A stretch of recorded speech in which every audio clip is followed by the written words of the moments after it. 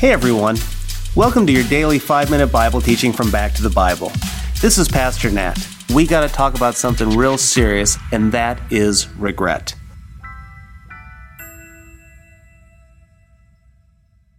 Regret. No one likes regret.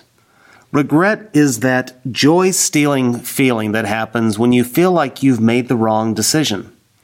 But regret? Regret is experienced after the fact, after you've seen the results. But did you know that sometimes you can experience regret even when you've made the right decision? Don't believe me? Listen to what the Apostle Paul said in Galatians chapter 4. Formerly, when you did not know God, you were enslaved to those that by nature are not God's.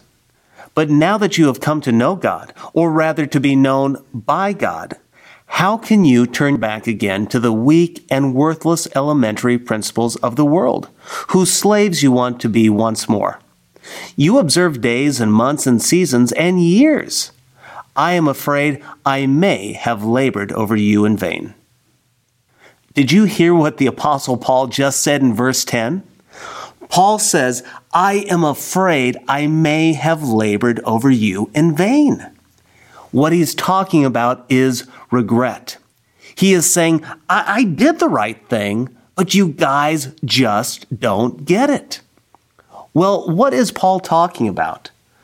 What he is talking about is the whole theme of Galatians.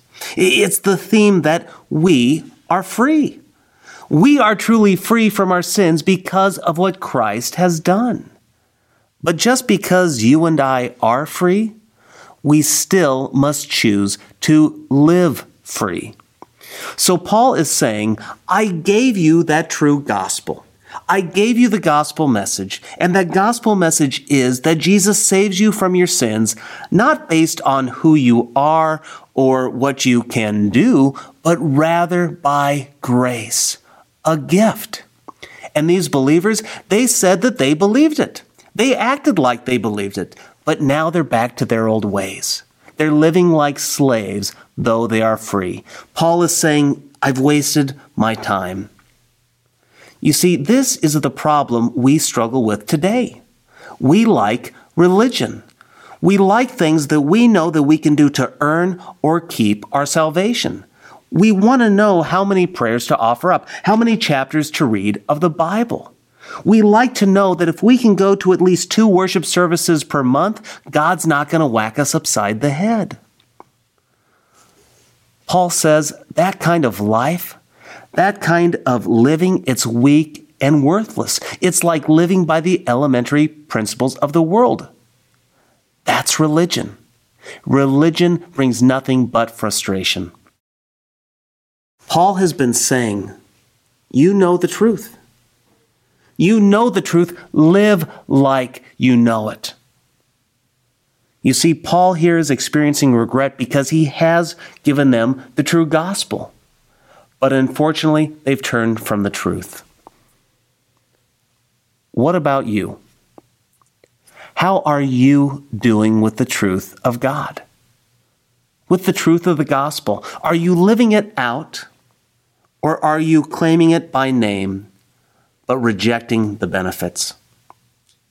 One commentator said, genuine conversion cannot be restricted to a one-time event in the past. Those who are saved demonstrate their new life by continuing in faith until the last day. Friend, the grace of God can never become an excuse for license to sin or legalism or religion.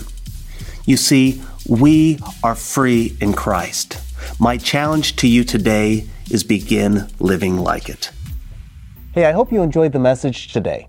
If you'd like to go even deeper, join us in Go Tandem.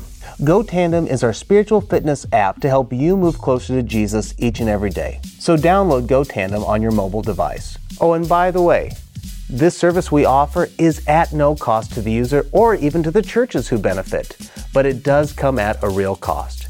Would you consider partnering with us at backtothebible.org? That's backtothebible.org.